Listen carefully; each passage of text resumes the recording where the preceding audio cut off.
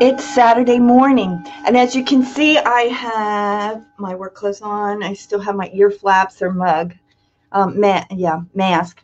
So, because why?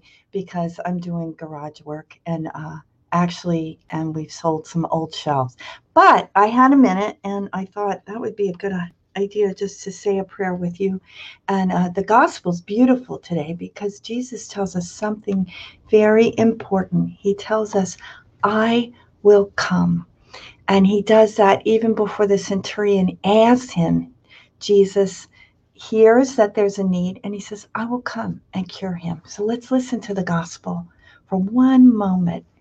Open our hearts to him. From Matthew chapter 8, verses 5 to 17.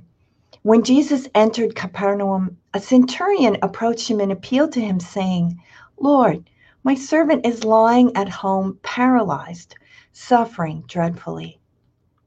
He said to him, I will come and cure him. The centurion said in reply, Lord, I am not worthy to have you enter under my roof. Only say the word, and my servant will be healed. For I too am a man subject to authority, with soldiers subject to me. And I say to one, Go, and he goes. To another, Come here, and he comes. And to my slave, Do this, and he does it. When Jesus heard this, he was amazed and said to those following him, Amen, I say to you, in no one in Israel have I found such faith. I say to you, many will come from the east and the west and will recline with Abraham, Isaac, and Jacob at the banquet in the kingdom of heaven. But the children of the kingdom will be driven out into the outer darkness, where there will be wailing and grinding of teeth.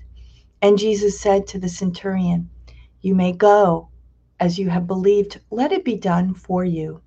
And at that very hour, his servant was healed. Jesus entered the house of Peter and saw his mother-in-law lying in bed with a fever. He touched her hand, the fever left her, and she rose and waited on him. When it was evening, they brought him many who were possessed by demons, and he drove out the spirits by a word and cured all the sick, to fulfill what had been said by Isaiah the prophet.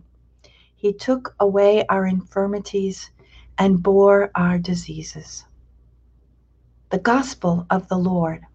Praise to you, Lord Jesus Christ. So, look at that. Jesus said, I will come and cure him. I will come. Jesus knows our needs even before we say it, even before we've formed half a sentence. He's aware. Are we confident in his knowing all about us and caring about us? And just to talk to him about your life, about your concerns, ask his wisdom, ask his mercy, because yes, he takes away our infirmities. He bears our ills.